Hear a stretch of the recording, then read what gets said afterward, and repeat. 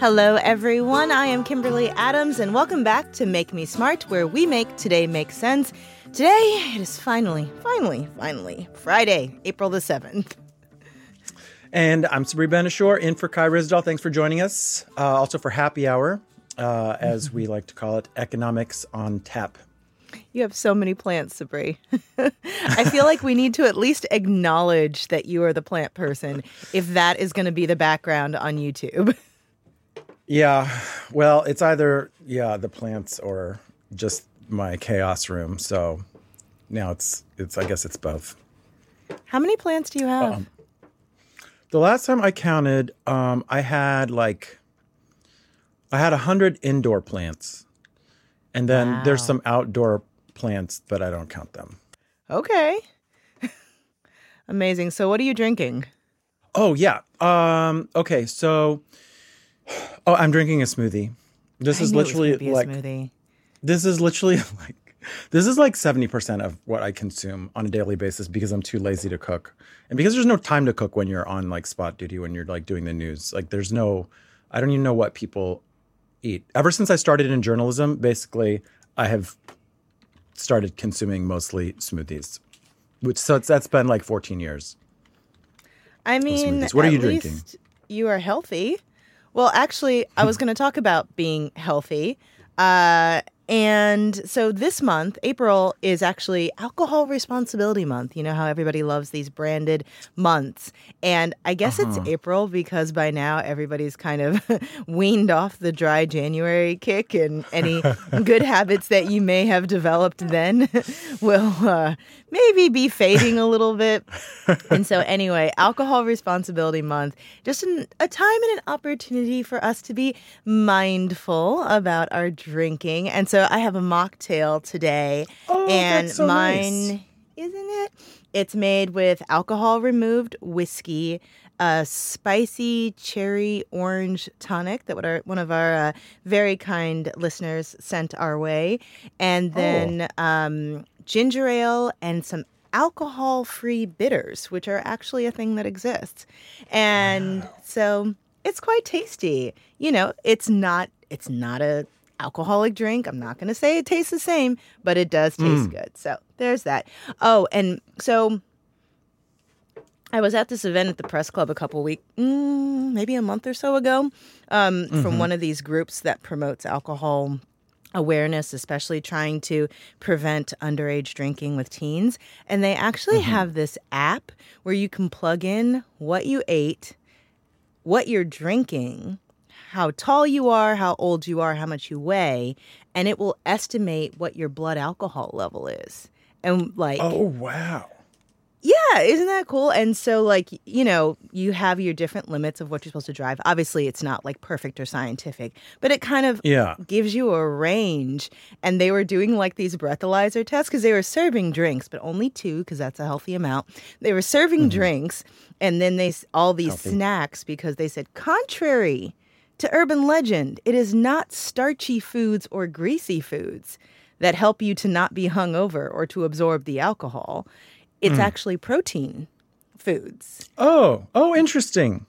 So all that popcorn I ate to, soak up the booze over the years, did nothing.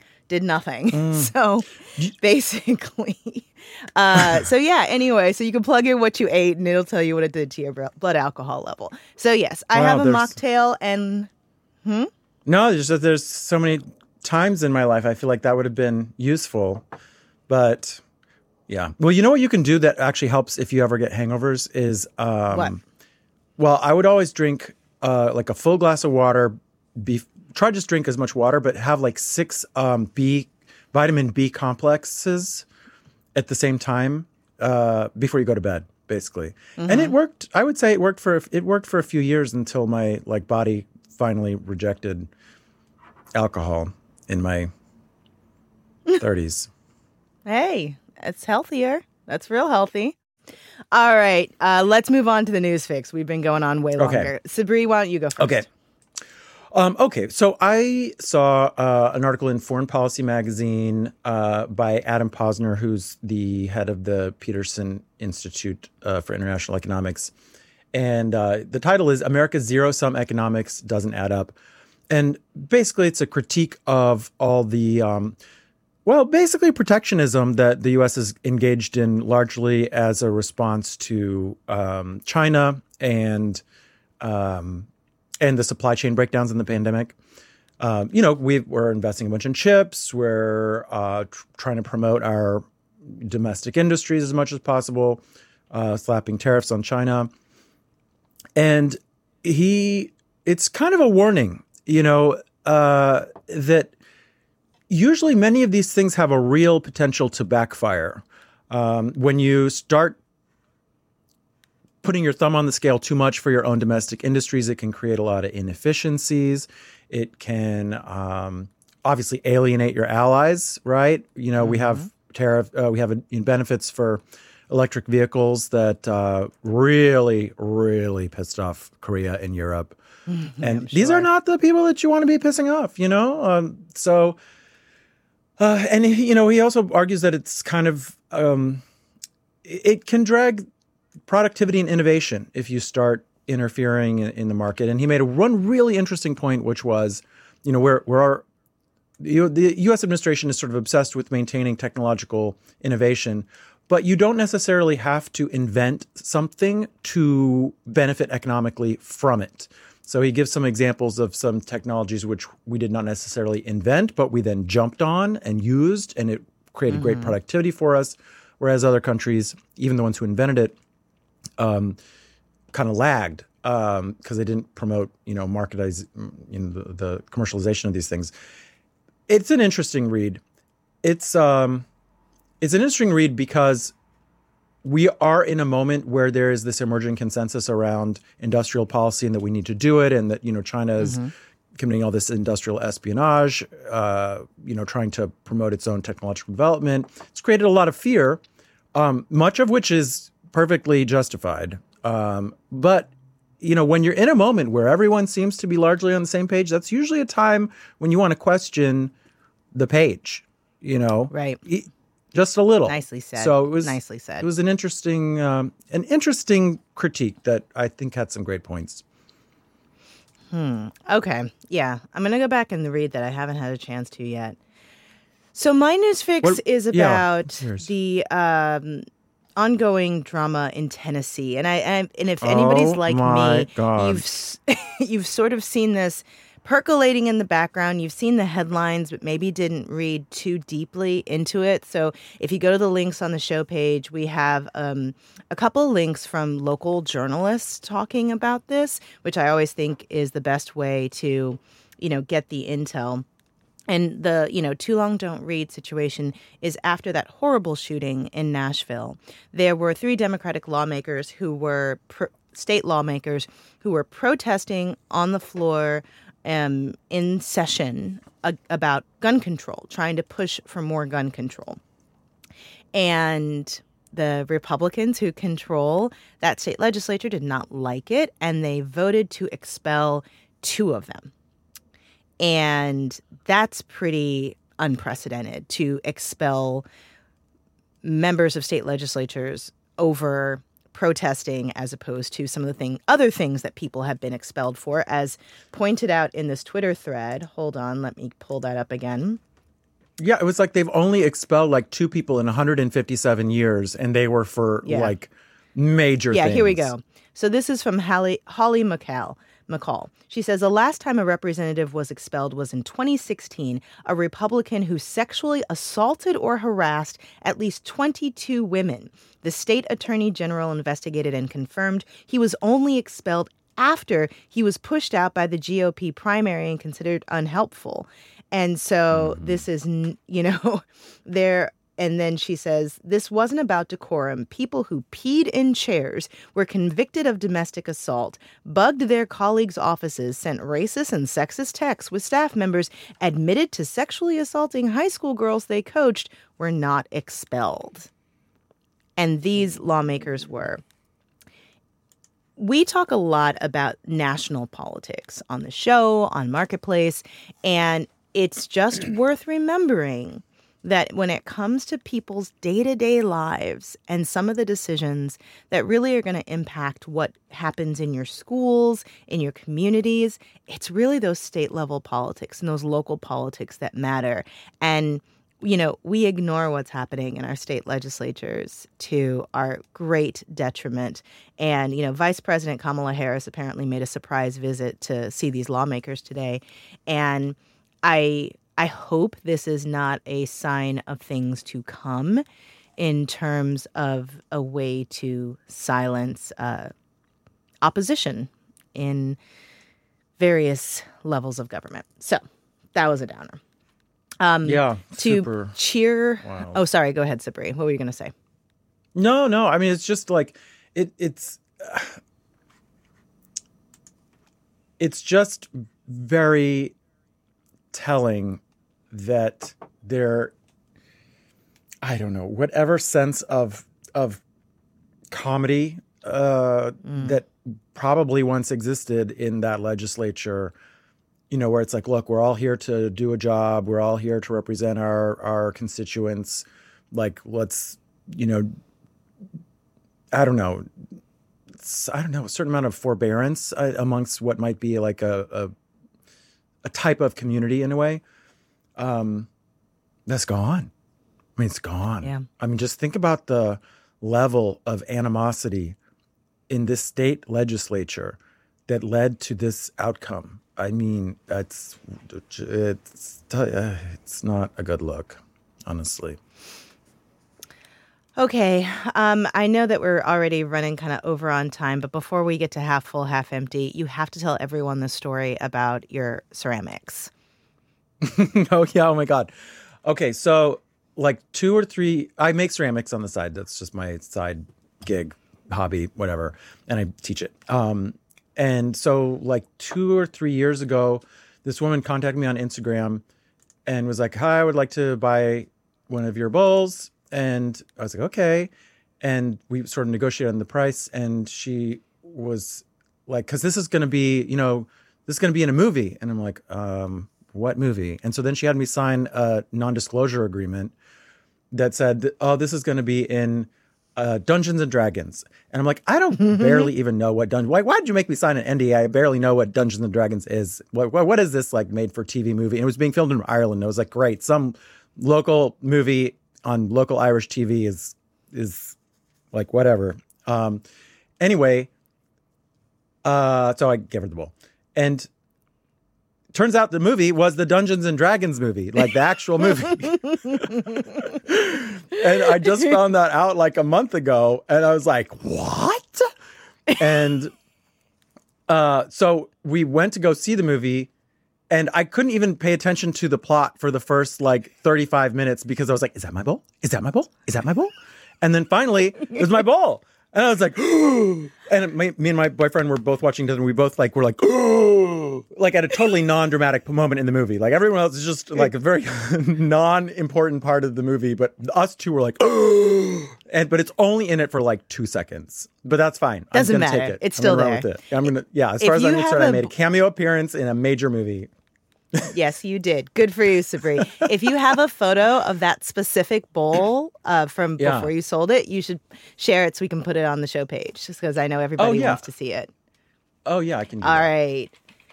At long last, let's move on to, no, I'm sorry. We need to take a break now. We're going to take a quick break, and then when we come back, we're going to play a round of half full, half empty.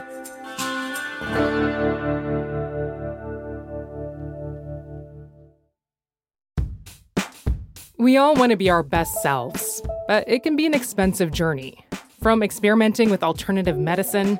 I was working with a natural, holistic nutritionist and never really thought about the cost. To splurging on fast fashion. I'm spending like all my tips. I was definitely spending like $200 a week. I'm Rima Reis, host of Marketplace's This Is Uncomfortable. This season, we explore the cost of self-care and the real motivations behind our spending choices. Listen to This Is Uncomfortable wherever you get your podcasts.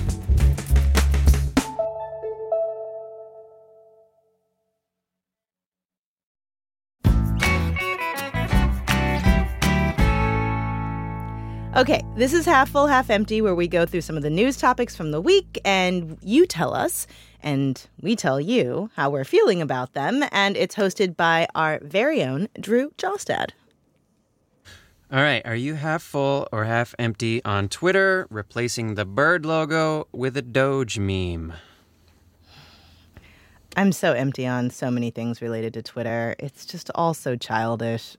Don't want to give it any more oxygen. Empty. Sabri? Empty. I even as a joke, it's not funny anymore. It's not even funny. It's just dumb. It's just dumb. Yes. It's just dumb. All right, next. All right. Are you half full or half empty on avoiding higher egg prices by decorating potatoes for Easter? I've heard a couple of people talking about this. Have you heard about this, Sabri? I have not heard about this. So I guess apparently people are decorating potatoes. I mean, if you think about sort of the logic of decorating a food item, a potato is, I suppose, as logical as an egg. Although my very Christian upbringing tells me not, because, you know, in that environment, they told us the different parts of the egg represented the Father, Son, and the Holy Spirit, because it was the duality all in one. Yeah, that was sort of how they related the egg to Easter, because it represented not duality, but how three things could exist in one, and so God could be the Father, the Son, and the Holy Spirit, just like an egg can have the yolk, the white, and the shell. Very religious upbringing. Wow. I had no idea. I thought that it was just, I thought maybe it was some like pagan holdover about some magic rabbit that laid eggs or something. It absolutely but then they kind is of like a pagan holdover. Made it. Yeah. I see. Yes. Oh, that's so fascinating. Yeah. Yes. But on potatoes. Yeah, on potatoes. No, I'm totally full on that. That's very like both frugal and artsy, because you could probably carve a potato. There could so much you could do with a potato. I'm so full on that. Do you ever make the potato stamps where you like cut them in half and you carve something in it and then you dip it in paint and you make it into a stamp? I think I read about doing it, but I never did it. Okay. All right. Yeah, I'll go half full. Why not? What's next? Half full or half empty on the banking crisis being a boon for cryptocurrency?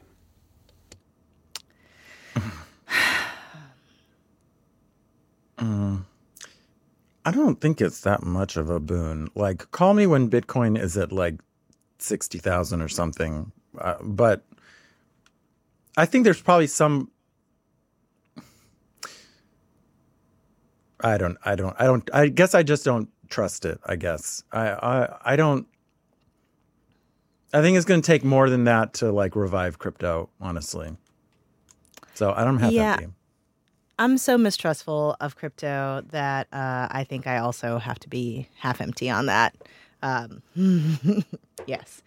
All right. I think that we are ready for our last topic, which we can let our YouTube audience weigh in on. Is that right, Drew, or did I skip one? Nope, you're right. Okay, cool. So everybody in the YouTube live stream, get ready. On this one, Sabri and I are going to withhold our judgment as much as we can. You may see it on our faces, our bad. But you can vote in the YouTube live stream for whether you're half full or half empty on the following topic. Go, Drew. Okay, so the Super Mario Brothers movie came out this week. So are you half full or half empty on video game adaptations for film and television?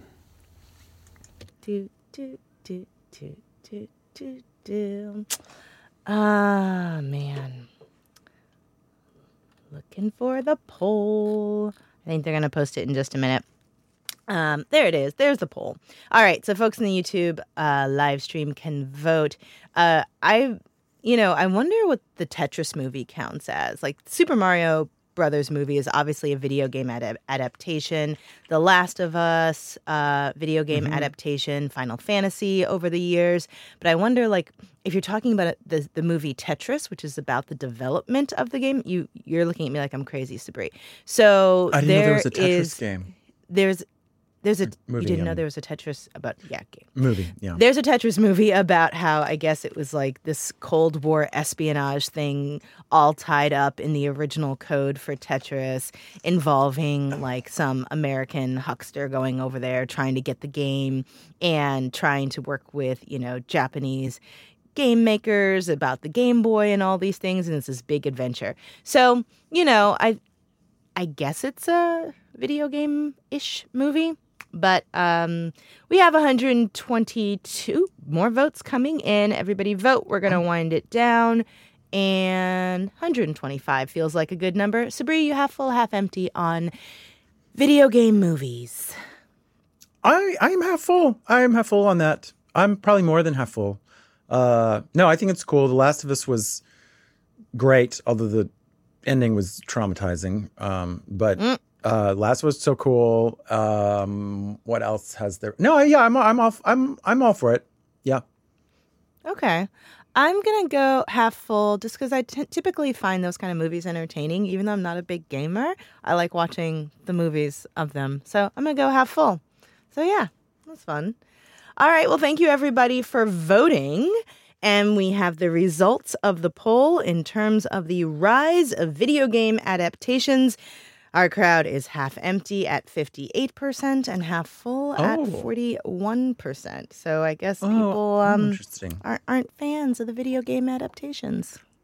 It's probably because we're both not like super gamers. Because I bet if you are a gamer, you probably have a lot invested in the game version, and you see the movie and it's like, it's nothing like the game. Like this pales, and this is a shell of the masterpiece that I know and love. That's probably it.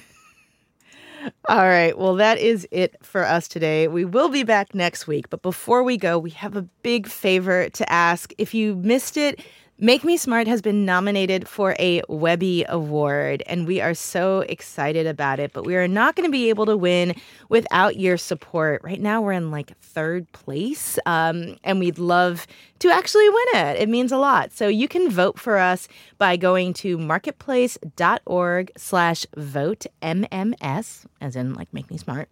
And you can we're also going to have the link in our show notes. So if you could vote for us, we would appreciate it. And thank you. And you can leave us a voicemail at 508-UB-SMART or email makemesmart@marketplace.org. See, you at least rock a little bit. Kai never even moves on music. Make Me Smart is produced by Courtney Bergseeker. Today's episode was engineered by Drew Jostad, who wrote the theme music to Half Full, Half Empty, and Antonio Barreras is our intern. The team behind Our Friday Game is Mel Rosenberg, Emily McCune, and Antoinette Brock. Marissa Cabrera is our acting senior producer. Bridget Bodnar is the director of podcasts, and Francesca Levy is the executive director of digital. Nice timing, Sabri. Well done.